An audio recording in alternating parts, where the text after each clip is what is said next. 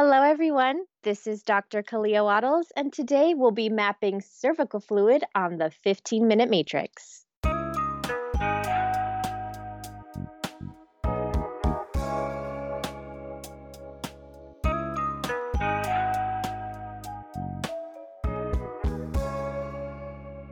Welcome to the 15-Minute Matrix. I'm Andrea Nakayama, functional medicine nutritionist and your host. This is the podcast that brings you bite-sized insights and lessons on the clinical relevance of the functional nutrition matrix, the most important tool in functional medicine and functional nutrition.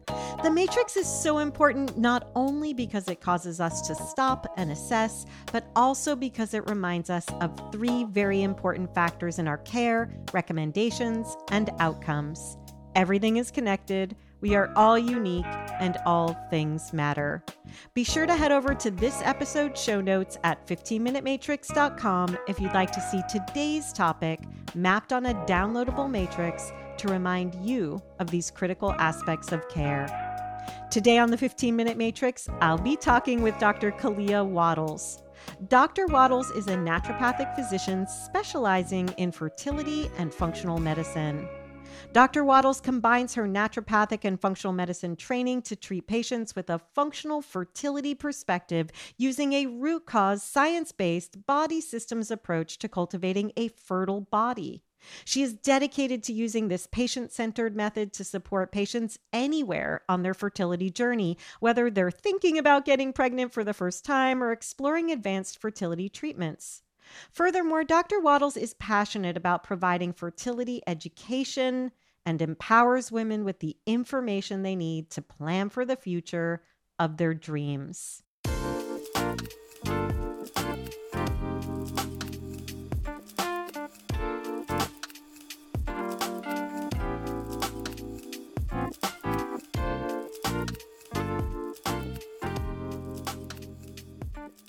Dr. Waddles, welcome to the 15-Minute Matrix. Thank you so much for having me. This is such an important topic, and I want to just start us out by kind of identifying what cervical fluid is and, why it's important, and we'll be off and running from there. Yes, cervical fluid is one of my most beloved topics. I'm talking to everyone about this, my friends, my patients, people on the street, whoever I can bring up the subject with.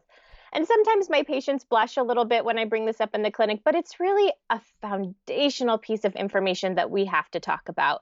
I'm seeing a lot of people who are hoping to get pregnant. And of course, one of our first goals is to identify ovulation and that very important fertile window. And we can use things like basal body temperature and ovulation predictor kits, but our cervical fluid is free information that our body is giving us every day. It requires no other tools, just body awareness and that connection with ourself, which I think is so beneficial for fertility and beyond. So I love to get people engaged with their own menstrual cycle, and that involves monitoring their cervical fluid, which allows you to identify, your fertile window, but it also gives you some indication about your hormonal status and lifestyle things like hydration, simple information that we can collect from these messages our body is already giving us. It's so important. I agree. I actually go back to the time when I was trying to get pregnant. This is a long time ago now, and the tools were not as readily available as they are now. And my students who have been through the reproductive intensive inside of Full Body Systems have heard me tell the story about this was almost my awakening into the realm of a functional ideology to go wait a minute, why did nobody teach me this about my very own body, that I actually have this information right inside of me that gives me clues?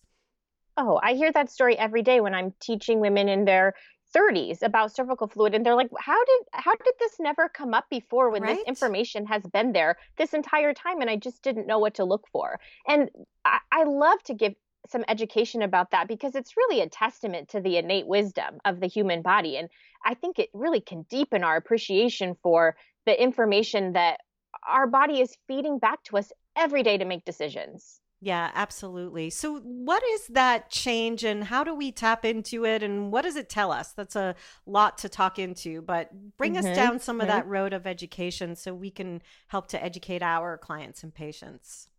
Absolutely. I love to talk about the purpose of cervical fluid because even more than helping us to identify ovulation, which I'll talk about how it does that, it serves some other really important and quite frankly fascinating roles.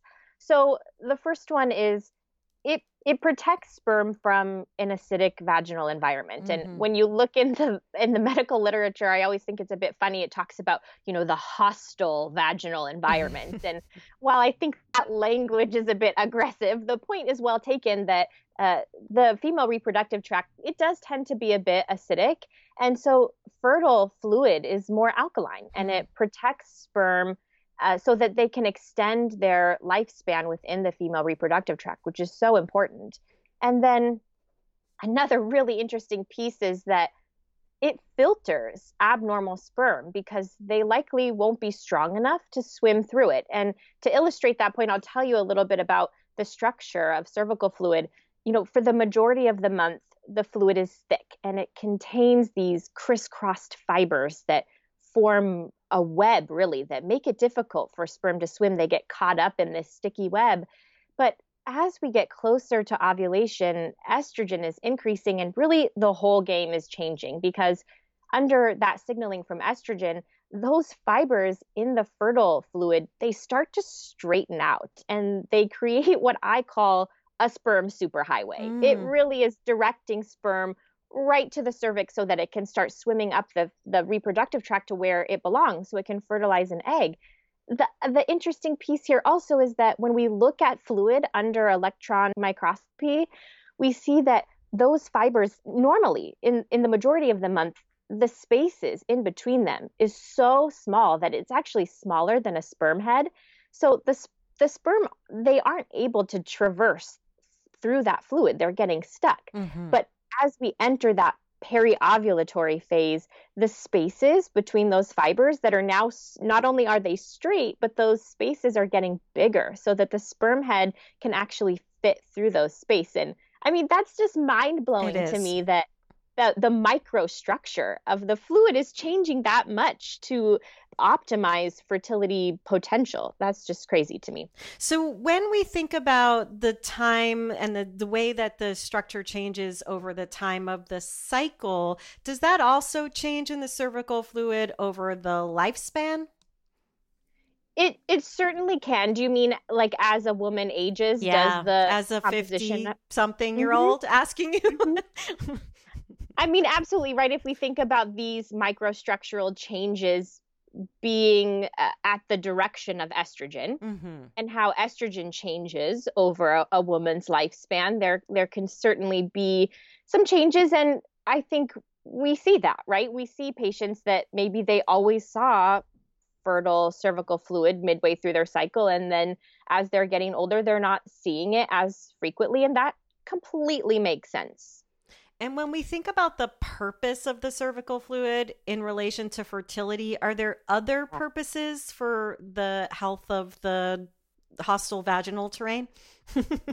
Yes, absolutely. And one of them is when I'm talking to patients about this, I'm saying this cervical fluid is sperm food. When you look at the literature, they're a little bit more eloquent and they're saying the sperm is biochemically nurtured within fertile fluid. And really this means there's a nice mixture of salt and potentially some glucose and some, antioxidants and all of these things that are biochemically nurturing the sperm to allow them to hang out in the female reproductive tract. And this is really interesting that if we think about fluid as somewhat of a sperm reservoir or a sperm lobby, if you will, that the biochemical composition that nurtures the sperm allows them to hang out for several days. And this is really advantageous because, an egg is ovulated and then it is potentially active for 12, maybe 24 hours.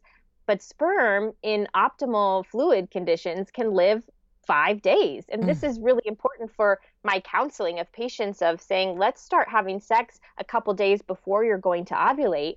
Because if we're maximizing the health of your cervical fluid, those sperm are going to hang out in there and be nurtured and they'll be ready to go when that egg is released. So it's really awesome the way that the fluid can nurture and maintain the sperm. So there's a few things you spoke about already, and I'm wondering if we can dive into some of them. The first one is estrogens that you're mentioning, and I'm Mhm. wondering if there are ways that you work with your patients around their estrogen balance or how they're Mhm. optimizing the appropriate estrogens to support their cervical fluid. Yeah, there's actually a lot of things that we can do that go even beyond hormonal issues. So certainly estrogen is one of them. I see quite often actually my patients that start out at a very low body weight, Mm, so potentially have some low estrogen. They do have some struggles with production of cervical fluid. So treating those underlying things, the things that, we might call the bottom of the matrix, the things like nutrition, hydration, stress management, all of those pieces are going to be really foundational before we start doing anything else, because that's, of course, going to affect hormone balance. And dehydration. Dehydration is actually a really huge one here because cervical fluid is 95 to 98% water. Actually, the sperm transport through fluid is great when the hydration level is about 97% of the fluid. So staying hydrated is a crucially important foundational step to all of this. So it's hormone balance, it's hydration. I give essential fatty acids quite hmm often when cervical fluid is not as robust as I want it to be.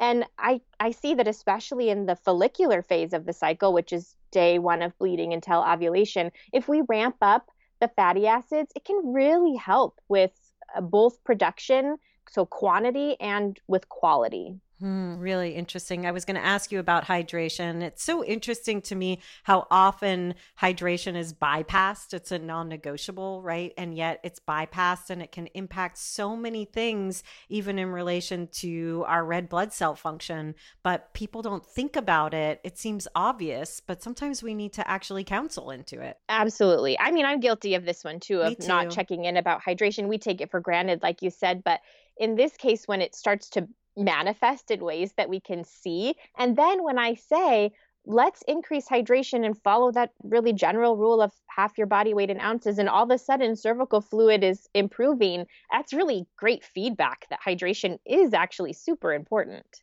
Yeah, so important. So, hydration was one I was thinking about in addition to Hmm. the hormones, but also you mentioned pH. And I'm wondering if the pH anywhere else in the body impacts the pH in the cervical area. This is certainly a great point that is well debated, and I can't say for sure any specific answer, but I think when we think in general how we can kind of cultivate an alkaline environment, that means eating lots of fresh fruits and vegetables, right? Like Right. that's the baseline approach, and that's going to spill over in and have so many benefits in fertility elsewhere that that's always part of the counseling anyway. And so even though I can't say anything definitive, I think doing the things that we know are generally alkalinizing is a safe bet. Good. I'm glad to hear that. I think that we often bypass, especially in today's dietary fads, the importance of all the rainbow of colors that we can be eating that are alkalinizing for the most part. The other thing that really strikes me in this conversation, Dr. Waddles, is what it means to empower women with this information and how they actually do have some influence Mhm. over the results that they're experiencing with fertility, with how they feel. And I'm wondering how the conversation about cervical fluid is something you see as an empowering agent. This is a game changing conversation for a lot of people, like we talked about before. And can you imagine if someone was teaching you all of this information when you were 15 I and you know. just went into adulthood knowing what to look for and knowing what this meant? And I just had a patient and I taught her about cervical fluid, and I stepped out of the room to type up my treatment plan, and I came back and she said, I am on a group text with 10 of my girlfriends telling them everything that you just taught me about cervical fluid, and we're all just going crazy over this because it's so important, and no one's out there doing this education from a health promotion, health maintenance standpoint. And so I think the fact that, like you just said, there's information here that you can collect, that if it's suboptimal, we have so many tools to maximize that. That is incredibly encouraging. And the fact that it shifts your intention to more self-awareness and you start journaling about your cervical fluid, that's a deeper level of intuition than I think a lot of people have experienced before, and how powerful in so many ways. I love it. I really love all the ways that we can kind of tap into what's happening in our body and use it for information, and then change our behaviors and our habits to make a change based on the feedback that we got. And this is one of those places that I feel so passionate about, and I love that you're teaching into it. I'm wondering if there are other really major triggers that you see that are depleting for the quality and quantity of our cervical fluid. Some things I'm thinking about are medications are a big one. Antihistamines, cough suppressants, those are really, those medications can really affect all of our mucous membranes, our cervix being one of them. And so I definitely am taking a look at medications. Cervical infections can be one because it's potentially causing chronic inflammation of the cells that are producing cervical fluid. So we're screening for and treating cervical infections if that's indicated. Sometimes cervical procedures, so something like a LEEP procedure, can cause some scar tissue on the cervix, and that may affect fluid production. So if we're doing our health maintenance and our primary care check-ins, we're kind of catching those things sometimes, but those can certainly be contributors as well. Dr. Wattles, anything else that we didn't get to talk about? I know this is an area you're so passionate about, and there's probably, enough information to talk about for hours about this, but is there anything you really want other coaches and clinicians to know that helps us work with our patient populations? I think my biggest goal in this whole conversation is just to normalize this conversation. When I see my patients' eyes when I ask them to collect their cervical fluid off of their tissue and they use the restroom and stretch it between their fingers, and their eyes are so wide, and it's such a new concept. And I think we all have a role to play in just normalizing this, intervening if we have access to, young women who are coming in a primary care setting, if we have access to just exposing them to this information, I think it can be so helpful to set them up for success in whatever information they need in the future. They will know what to look for. Yeah, such an empowering conversation. Thank you so much, Dr. Wattles. Thank you so much for letting me talk about my favorite subject.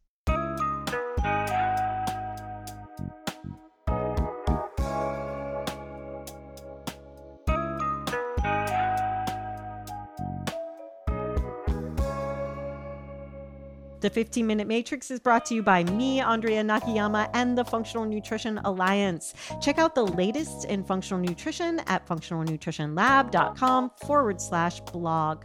The 15-Minute Matrix is produced, mixed, and edited by Rowan Bradley, with production support from Natalie Merrill and the team at the Functional Nutrition Alliance. You can find episodes on all kinds of topics with more incredible guests at our podcast website, 15minutematrix.com. And if you'd like to be notified by email each week about our podcast releases, please go to 15minutematrix.com/notify. Also, feel free to get in touch with us. We'd love to hear your thoughts, your feedback, and who you'd like to hear next on the podcast. You can email us at ask@15minutematrix.com.